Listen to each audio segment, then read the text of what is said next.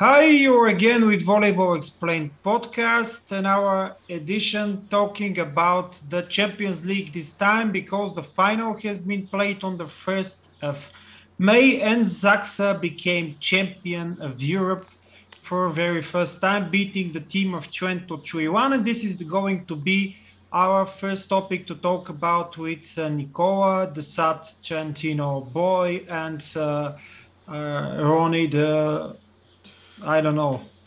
I'm fine.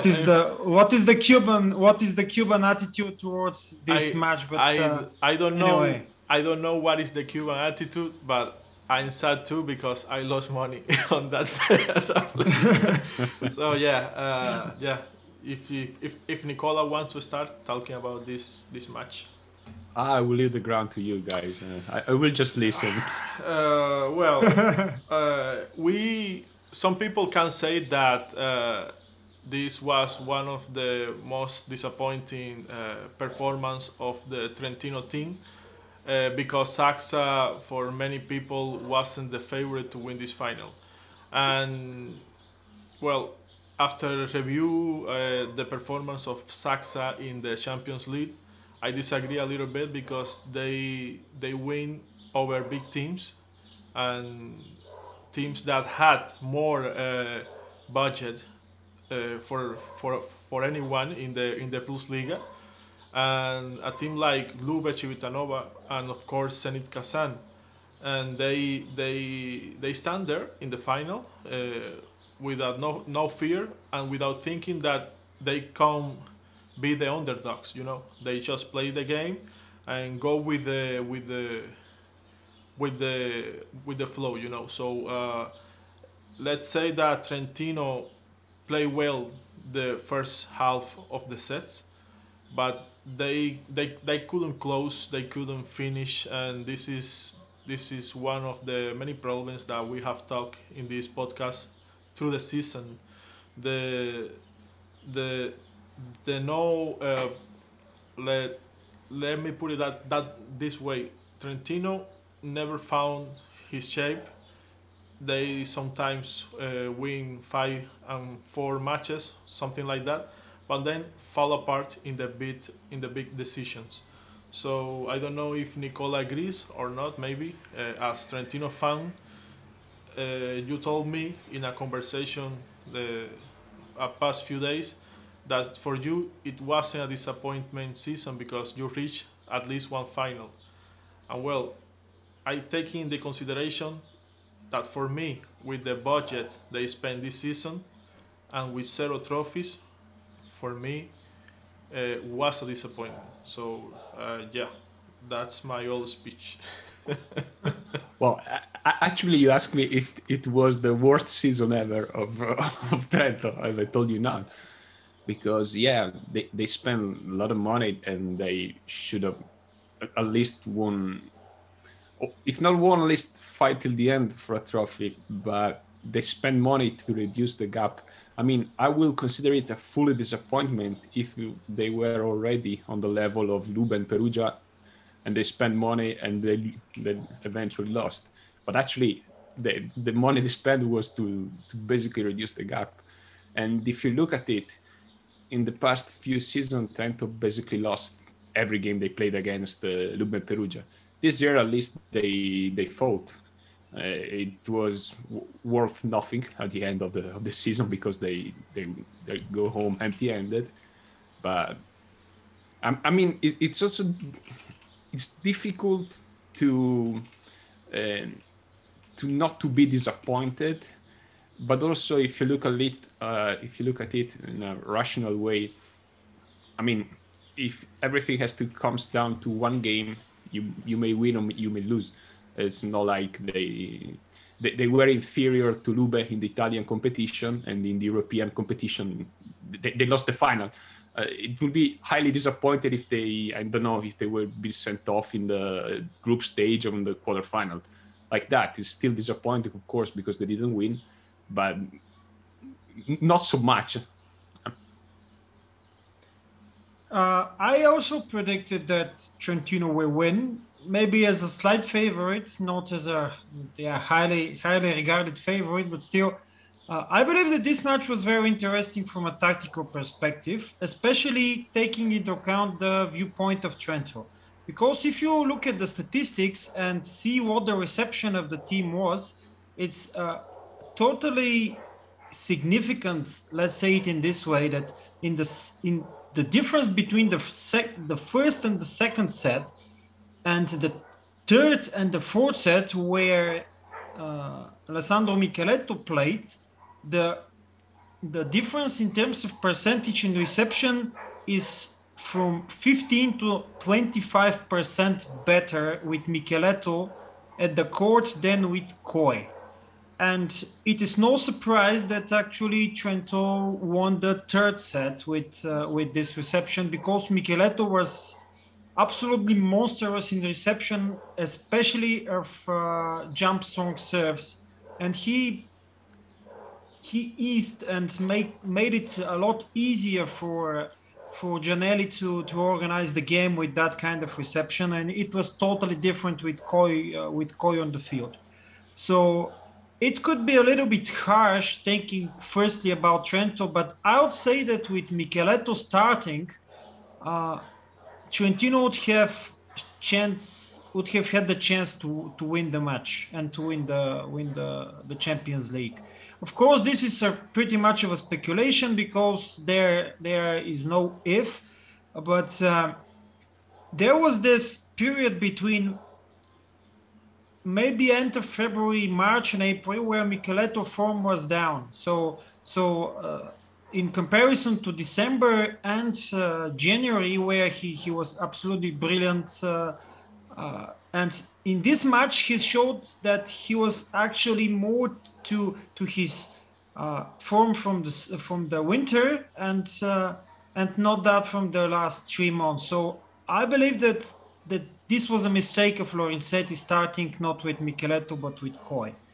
Talking about the winners from Zaksa, firstly we should note the unbelievable match Alexander Slivka, the MVP of the match, unarguably played. 67% in attack, and but only 40% in reception. With the other outside hitter, Kamil Semenyuk, with the reverse figures in reception and attack. So better reception and lower figures in attack. So in set 3, the statistics shows that Slivka attacked only 2 times. So the consequence could be very simple in this in this case. So when Slivka is attacking less, Trentino had the better chance to win. So Trento just needed in this specific match to make Slivka attack less, and they didn't do it.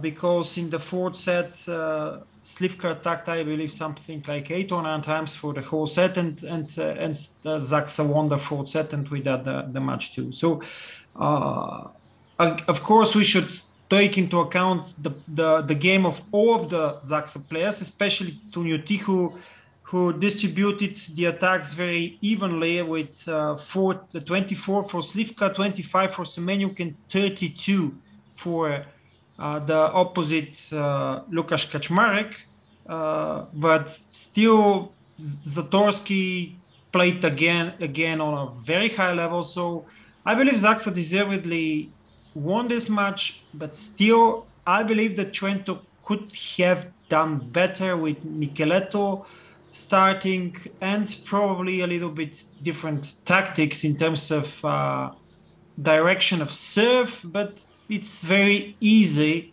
to talk after the match, and so we have a Saint Bulgaria here that after let's say it's not after the crash or after the car is broken, it's easy to talk, and there are a lot of ways. So Zaksa won deservedly, but Trento could have done better.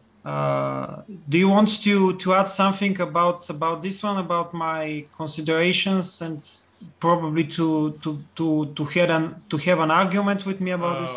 watching the numbers, the official numbers from the old CEF website, and comparing it to one team with another, we see that only Saxa only did 3 points more than Trentino.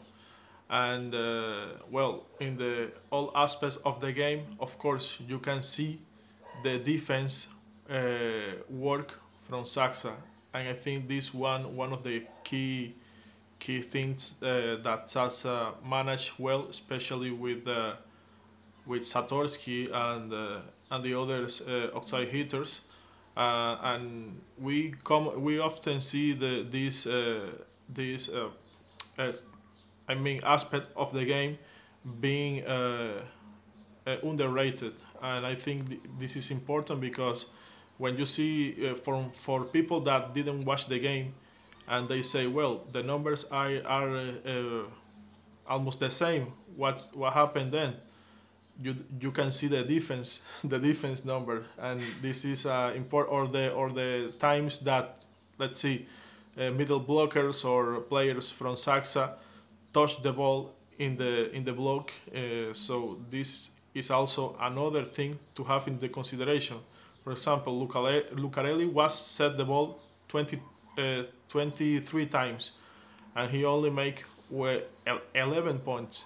So this means that he got blocked 3 times, missed 2 balls. But what happened with the other sets? This means that or he delivered the ball, a free ball, or he was defense by the other team. So this can be an interesting study for those you over the community of the volleyball to discuss why people don't show the defense stats. And yes, this is pretty much it. Yeah, I believe this is one of the deficiencies of the stats, which is presented in the CEF of the website of the European Volleyball Confederation, because you don't have the information about how many balls have been played in defense and the percentage of the counterattacks which have been were successful after that defenses. So this is very important, especially in a match where a team with a very good defense plays, because I believe that in his shape now, Zatorsky is the best libero in the world in terms of defense, maybe even better than Grebennikov. Maybe Grebennikov is better in reception and covering more of the court, covering his teammates in reception. But I believe that Zatorsky is the best in defense at the moment. And you know this, Bogdan, you know this because you saw the type of serve that a man like Nimir had or made in that game, and you saw almost the perfect reception that Satorsky did over the entire, let's see, first, second, and maybe fourth sets. So this was a crucial thing that we often discuss, because people only see the men who scored the points, but never see the people behind the creation of the entire play. The play comes from the reception and then goes to the attack and go on. But I think in the future people have to watch more the liberals of the people who make defense, that we often underrated so much. Yeah, for sure, because if you don't have this libero or receivers, the attackers are not going to have the ball in decent situations, so it won't matter for them. Maybe just to mention also the female final, because it was a pretty dramatic match between and we didn't expect anything different from that, between Imoco Volley Conegliano and Vakuf Bank, with Imoco Volley winning in a tiebreak, but a really interesting match between, for sure, between the two best teams in the world now, and battles between the opposites Paula Egono and Isabel Haag.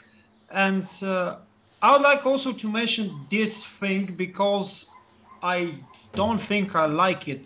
Out of 166 balls attacked by Conegliano, Egono attacked 71. This is almost, I don't know, 40 or something percent. So Yeah. so you can say that it was Bakifan versus Paolo Egono, and it is what it Or Haag against Egono. I don't know. 78 attacks out of 168 were spiked by Haag for the Bank. So almost, I don't know, 46% of all attacks spiked in the match were spiked by Egono and Haag. And you couldn't say that, of course, that Conegliano and Vakuf Bank don't have enough quality in position 4 or in the middle. I don't know, because they have Kimberly Hill and Adams or Silla at outside hitters, and Barch and Gabi Guimaraes or Ismail Ugu in Vakuf Bank. Yes, of course, Egono is a phenomenon, and Haag is also great, but I don't like this kind of volleyball, and my let's say detailed problem is that okay, if the reception is not good, if it's a hard defended ball and it is on the 5th, 6th meter, of course the most normal thing to do for Joanna Volosh is to set the ball to Egono or Ognjenovic to Haag and wait for a successful spike. But a lot of times you had a perfect reception and they make the same and the same and the same again and again and again. And I don't understand this type of attitude. I don't understand. Okay, I just don't like it. Maybe after the result for Conegliano is a win and a title, a triumph. Yeah, you don't judge the winners, but I don't like it. I just don't like it. Well, sorry, Nicola, you want to say something about it? Yeah, just about the consideration that Bogdan did. I have my personal opinion about the fact that when you're in a final, the ball has to go to the player who could score points, because there's no tomorrow. I mean, whatever's the reception is, I will always set the ball, even if it's not a clear, I don't know, open field for the middle blockers, or you see that the outside hitter is paired with the opposite setter. I will always set the ball to the one that it's more likely to score points. So yeah, maybe with the two super teams that were on the field, you could have expected some different plays. But at the end, scoring points was what mattered most. And they gave the ball to the two players who are most likely to do that. Just it. That's my opinion.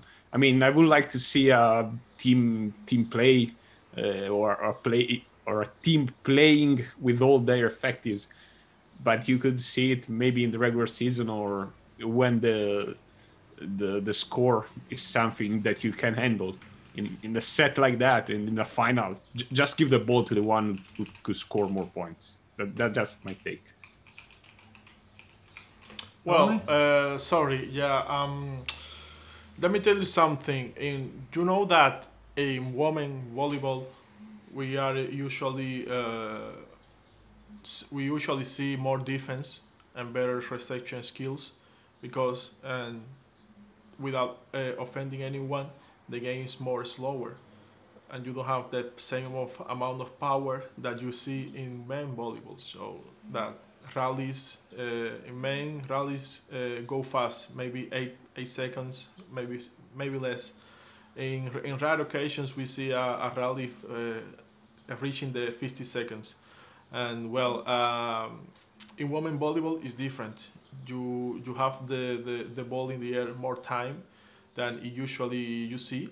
And of course, even if Ojenovic and Wolos serve more the ball to the respective opposites, when we see the numbers, we see also that they set a decent amount of balls to the outside hitters and the centers, middle blockers, sorry. But I don't know, and as I mentioned, because of the characteristics of the women volleyball, none of the outside hitters were capable of doing some real damage. I'm talking about Hill, I'm talking about Mackenzie Adams, I'm talking about maybe what is the Bart Hackley. Gabi. I mean, Bart Hackley and Gabi did a double-digit performance. Milian Silla wasn't good. Yeah. She was substituted in the after the first set. So, but yeah, I mean, Egonu and Hack didn't play perfect, But when like I told you in your group, Volleyball Explained in Facebook, doing 40 points or more and having effectiveness in attack of 55% in women volleyball, that's incredible. You can set all the balls you want, she will deliver. Not so much for Hack, who made only 40%, and she was the most fitted player in the court of Bucky Fan. Let's say, I think in the tiebreak, Ojenovic made a huge mistake in some sets that cost Bakif the title, because I believe that Bakif Bank play more as a team and not Conegliano. Conegliano should set the ball to the best player they have, arguably one of the top 3 players in the world, and make the magic happen. So yeah, congratulations to Imoko, because they ended the season with 0 defeats, and this is a thing that maybe people don't really care, because they say, but they have a decent team. And let me tell you something: Real Madrid or other teams in the history of the sports have decent team and didn't win shit. So sorry for the word, but it is what it is. So this is a thing of being constant, being capable of winning even the game with the most worst team in the table, to not give anything away or easy. So yes, 64 victories, perfect season. So, and I think this will be a record for the ages. So in the history of the volleyball. Actually, I think this that is for sure. Yeah. No, I think that Vakif Bank itself, between 2000, I've read it something, so I'm not sure about the seasons, but Vakif Bank should have won something like almost 80 games in a row. So it's not a record now. But in a row, but in a season, it's not. It's not set 64 in a season. It's 64 in a row, considering half of the season, half of the 2019-2020 season. We are taking that. We are saying that. I mean, in the entire season, they didn't lose one game. So exactly. This can be considered a record. Now, I don't know if they keep the momentum high, and in September or October, when the season starts, they keep winning too. So I don't know what's gonna happen, but I think it's pretty possible that break the record of Bakif at some point. I don't know. Okay, let's go back again to Italy men, and this time talking about transfers, because we had this not very pleasant news that I wouldn't say falling apart, but Trentino needs to sell Nimir and Lucarelli, and again I'm giving Nicola the possibility to explain. we couldn't say that we didn't see it coming. I mean, we've been commented something like that for the past 2 months. That Trento is a team that always had a look on the budget, and this year they tried to build a more expensive team, and they were pretty unlucky with the circumstances of the pandemic, because the entire team was built before the start of the pandemic. And then they have to carry the wages in a season where you don't have the income of game days, tickets, and everything that is around a match. I think that the loss in the Champions League final accelerated the process of rebuilding. Probably with a win, the mood would have been something like, we got a winning side, let's hold on, just sell a player, maybe renegotiate the wages with the others, and try to keep the core of the team for the upcoming season. After the loss, the disappointment was tangible, and probably they thought that it's not worth it. The risk is too high, and they start to rebuild the team. I wouldn't say from the basis, but almost, because there have been no official statement yet as concerned selling players, buying new ones, but it's pretty clear that Trento will sell most of the starting lineup, from Lucarelli to Rimir, probably Lisinat, probably Giannelli, probably Rossini. So they will build a team, a roster of youngsters with some experienced players, probably Kaziski and maybe Podrashanin if he stays in Trento, with the goal to develop a core group for the future and fight for a playoff spot. Mosna himself said that he's also looking for someone who could possibly progressively take over the team. He has been the main man for Trento in the past 20 years. He says that he could not do it for the next 20s, so he's probably looking for a solution like that. And I agree with that.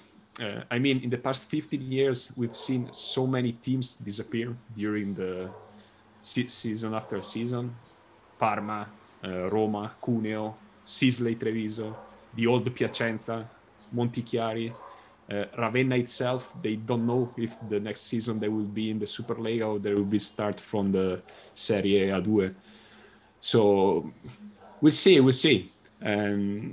Actually, I'm pretty thrilled to see what they build with the lower budget and how they could handle the highly probable loss of Giannelli. And because I don't think that Giannelli will be in Trento next year. I think that he will leave. But how can I say, they have to find a political way to make that acceptable for the fans, because Mosna doesn't want to be the one to blame for that divorce, and Giannelli neither. He doesn't want to look like the captain that jump off the boat or I don't know, or leave the team in the difficulties. But I think that he has to move if he wants to improve, and probably Perugia will be a perfect landing spot for him. Maybe I'm a little bit biased, but I want to say again Stoichev, Kaziski, and maybe for a very last time, not maybe, but for a very last time in Trento as a combination, because I have the feeling that Lorenzetti won't stay also. So So we were talking even internally in our chat that Matei's possibility, and yesterday evening I saw in Volleyball It that Kaziski in Trento is only to be officialized, and I was surprised because it was just a speculation for now. So only to be officialized is one step further to what I let's say not dream of, but I want to see again. And it's very interesting how things are developed here, and just in the same line of considerations, I believe I don't know why, but I believe that Giannelli will stay. I don't know. Well, maybe it's not practical or not feasible to think it, but I believe that Giannelli will stay. Actually, what people say here in Trentino is that they built the team of this season with the precise goal to keep Giannelli, to convince him to stay in the team and to be part of a side that could have possibly been winning one. So if you dismantle the team, for as much as Giannelli loved Trento because it's the team that raised him, that gave him the chances to be a professional, I actually don't see the reason why it should be in a team that will probably fight for the spots from 5th to 8th, or hopefully not worse, actually. And while he could go to a side like Perugia that will try to win every title that they will compete for. So, I mean, I would be glad if he decided to stay, because if he leaves, Trento also has to find another setter, and I don't know what the option could be, but I have that feeling that at the end of the season they will split ways. It's how it works, and maybe it's also time for him to find a new challenge. And as I told you, under Grbić in Perugia, he could learn a lot from such an experienced former setter, and Diver, it will be more, how can I say, with Perugia, with Giannelli, could also be something good for the Superlega itself. It will be a side that, along with Lube and Modena, will give everything till the end of the season. Mentioning Perugia, in the last podcast we talked about the transfers very a lot of in detail. So just to mention that Matt Anderson is still not officialized in Perugia and Zaitsev not officialized in Lube, and maybe these are going to be the two biggest transfers about which we're going to talk later. Don't forget Lucarelli in the Lube Civitanova. Yeah.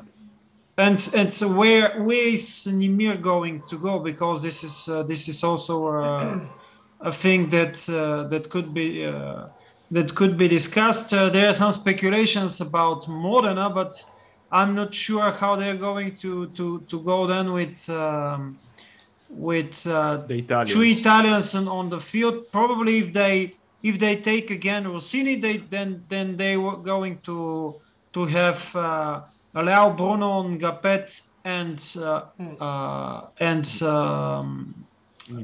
Nimir with Rossini, Stankovic, who has an Italian passport, Mazzone, which is, let's say it in this way, but it's a rape of the system, and Mazzone. So I don't, in principle, this passport of Stankovic was taken by him. I know that he's playing for 100 years in Italy, but this passport was taken only for this purpose. So not because he's going to play in the Italian national team like Coy played, for example. Well, Coy married an Italian woman. Sorry. Yeah. Coy got the passport also because he married an Italian woman. So while Stankovic get it just because he, as you say, he's been there since the Middle Ages. So I think that Nimir will reduce his salary, but still he win a considerable amount of money. He knows that if he goes to Modena, he will not be the star in that team. That thing will be discussed between Bruno, Leal, and Ngapet, who will be the face of the franchise of Modena next year. And like Nicola said in the past few programs, I don't know where the monies come from a team that didn't have money this previous season to invest in anything.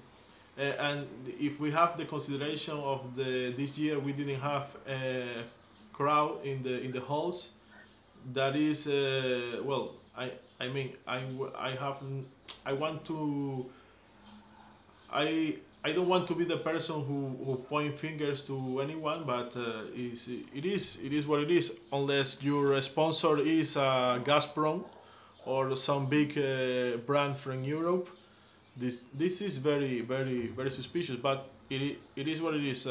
Modena made it. They have the money to invest at least one season, because we all know what happened when a big team is created. They disappear the season after because they can keep up with the salaries and all the stuff. But yes, Modena will be. I mean, I hope they feel the shoes that they are stepping on, and try to do something with the duology that Perugia and Lube have from several years ago. So yes, let's see. When we talk about transfers, of course, we need to mention that according to Volleyball, it's Nishida, our friend, is also only to be officialized in Viborg. So he suffered an injury. He suffered an injury, yeah. So I don't know if that's gonna happen. They will have to see first what is going on with his ankle. I mean, he have. He braced his ankle, but I don't know what is the grade of the injury, because if it's grade 1 with rest for 2 weeks, I mean you can be on the court soon. But if he broke the ligaments of the ankle, that will keep him at least for 4 months, and maybe we'll have to go under a surgery. Let's see what Japan Volleyball Federation says about that. I read something that he's going to be able to play in the Olympics for sure, but this probably means that he will miss the VNL, which is a shame for sure. Yeah, for what is worth the VNL actually. So yeah. I mean, no, I mean you can say what is worth the VNL, but what is worth the Japan team, because they rely too much in this player, to achieve something. They have also Kunihiro Shimizu, that has been a part of the Japan national team for many years, but it's not the same. Shimizu had a big serious injury in the past when he was playing on his league, and is old, so he can be.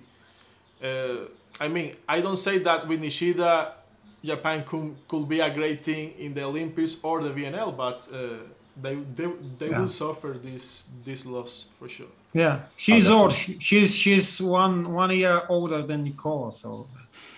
Let's not talk about the age here. So just to mention some further transfers that have been officialized after we talked the last time. Grosser to Monza, Brizard, the French setter, to Piacenza, where he's going to play with Lagumgia, with Rossard, with Russell. So this is going to be a very decent team, fighting for top 4, I believe, for the next season, at least in terms of names. And some transfers outside of Italy, because actually not fully outside, because Mika Christensen from Modena is going to Zenit Kazan. Dmitry Volkov, the Russian outside hitter, the international Russian outside hitter, will play in Zenit Kazan also. And for example, Alexander Budko, the setter of Zenit so far, is going to play in Kuzbas, and the setter of Kuzbas, Igor Kobzar, another international Russian player, will go to Zenit St. Petersburg. So there is a significant switch and swap of setters in Russia in some way. Another not so big transfer, but interesting one, is that Francesco Recine is appointed to be in Piacenza next season, and of course our Rookie of the Year by some people, Eddie Lucky, will play in Padova next season. So yeah, we also have just maybe Daniele Sottile from Cisterna going to Lube Civitanova as a backup setter, in case it's not official. It's not official. So just some rumors that have been in the cloud, and of course we can skip this part without talking about Alex Grozdanov, the middle blocker of Bulgaria, and one of the big names in the future for this country.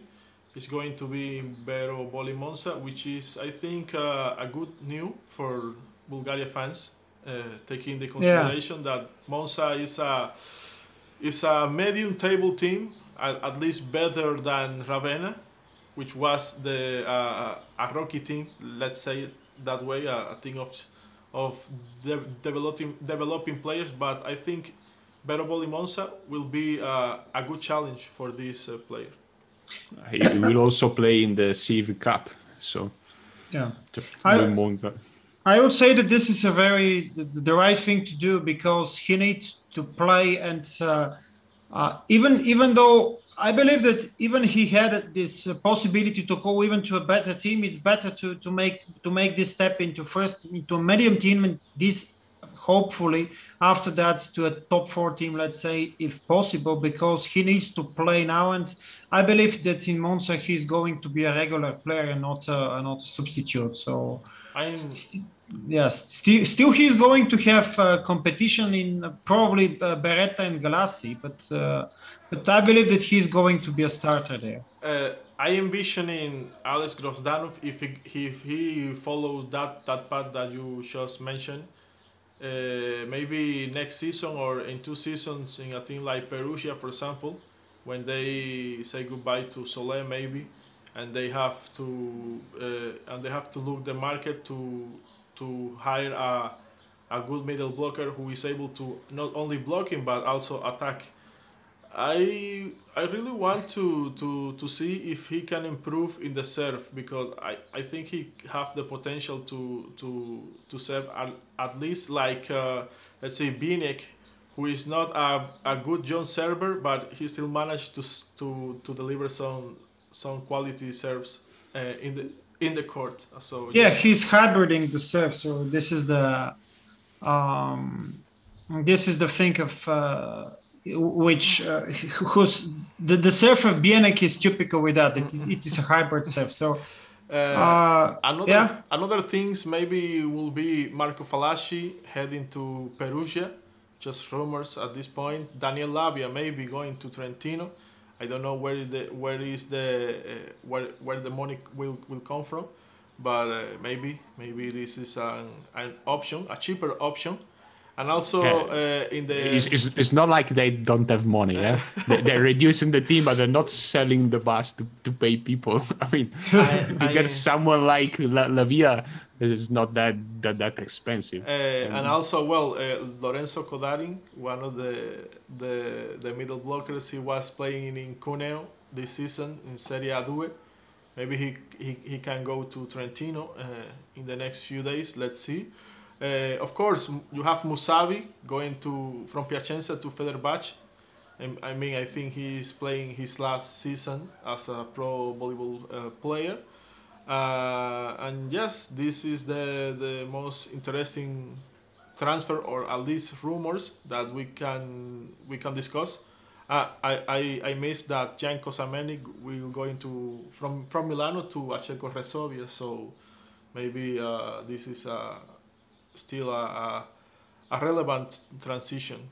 Yeah, and so just to end this discussion with another opposite playing, he played along for many years in Italy, Atanasievich, and now he's back to Skra, and also to Skra Bokhatov, and also I'm very interested how things will end up for the next season for Rychlicki, because he played very good, great, I would say, season for Luba, and now it's interesting where he's going to end up, because he needs to play, and it will be a shame if he's a substitute somewhere in the big teams. Let's say that maybe, just maybe, Anderson has more money than Perugia can afford. Hrilishki could be an option to Perugia. Or the same with Modena, yeah. Modena will have to choose. Okay, Nimir has better serve, but he lacks to, let's say, decision in the big matches, as we saw this season. You know that he couldn't pass the 40% in effectiveness. So I don't know. I think we can be underestimate Hrilishki because he isn't a player that comes from a volleyball country. He is let's say in the past we saw many players to build just like him, like Igor Ormsen from Croatia, or maybe Walt Whiteman from Belgium. So this is Marcus Nilsson also. I would say even though even more rare, like Marcus Nilsson, of course, and he won the Champions League with Lokomotiv Novosibirsk. So yes, very rare players that come and make history. So I think Modena and Perugia have this option. I don't think Hrilishki will have the need to leave Italy. I think he will have some offers, but again, you know that volleyball maybe sometimes is a unfair sport, and people get hired by the name and not by the performance of the pro volleyball. They also look more the international games than the pro games. So yeah, in some ways it's not unfair, but it is what it is. Rich Click, rumor says that Ricicchi could also be an option for Trento if Nimir has been linked with almost any of the top 3 teams. So they thought that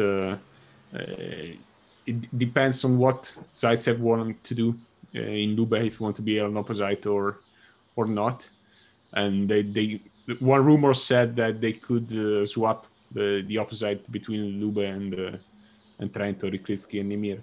But I don't think that's a problem. You said, Ronnie, that Nimir is not maybe clutch in some points because, well, you got Ngapé and Leal. You could set the ball to them rather than to Nimir. So it's probably Modena is probably the team who needs less an opposite that could score 30 points every game, and then we'll have the most important ball at the end of the set, so that they could hire him.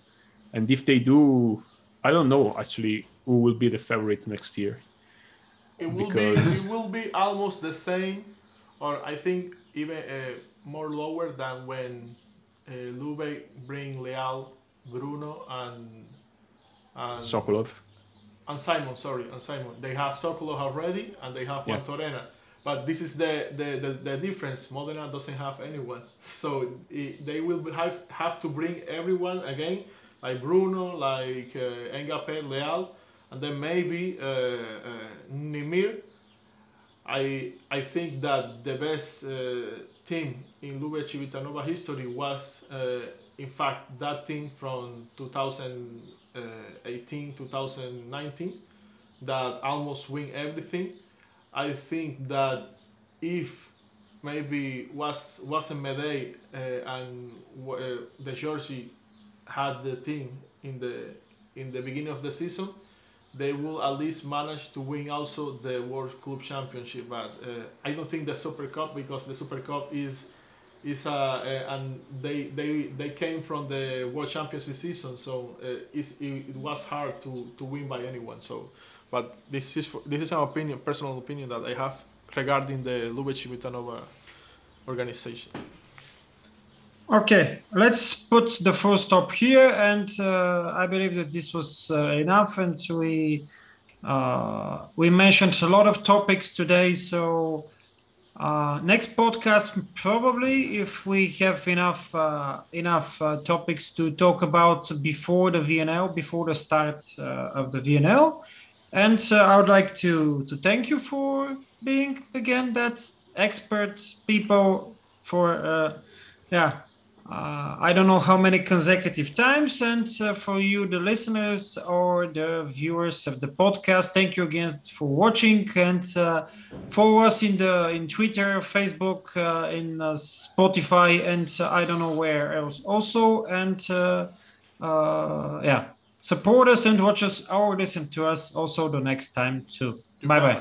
No, Yeah? first, Okay. let me say something. If you guys Ah. want to give us some tips about the next topic that we discuss here, like such as the common VNL that I know Nicola doesn't like, but still will watch because Italy is playing. Come on, and other topics regarding the Olympics and such like that. Maybe I don't know. This is more like not to be commented, but it will have interesting to see what is the best team that regarding our countries or any of you guys countries in the history, the best ones. We can do like rankings or such to Yeah. to show people that it's not only World League, Olympics, and that there have been some players that they never make it into the national teams scenes, but they conquer things like I said before, Walt Whiteman, Igor Orsen, and many other players that have been forgotten through the years. So yes, thank you very much again for watch at this podcast. Follow all our pages, Below the Volley on Facebook, Twitter, Cuban Spike. If you like our content, it's only in Spanish for now. Let's see in the future. And of course, our main orchestra director, Volleyball Spain, that support us with his knowledge. And yes, thank you very much in behalf of Volleyball Spain. Thank you again. Bye bye. Bye.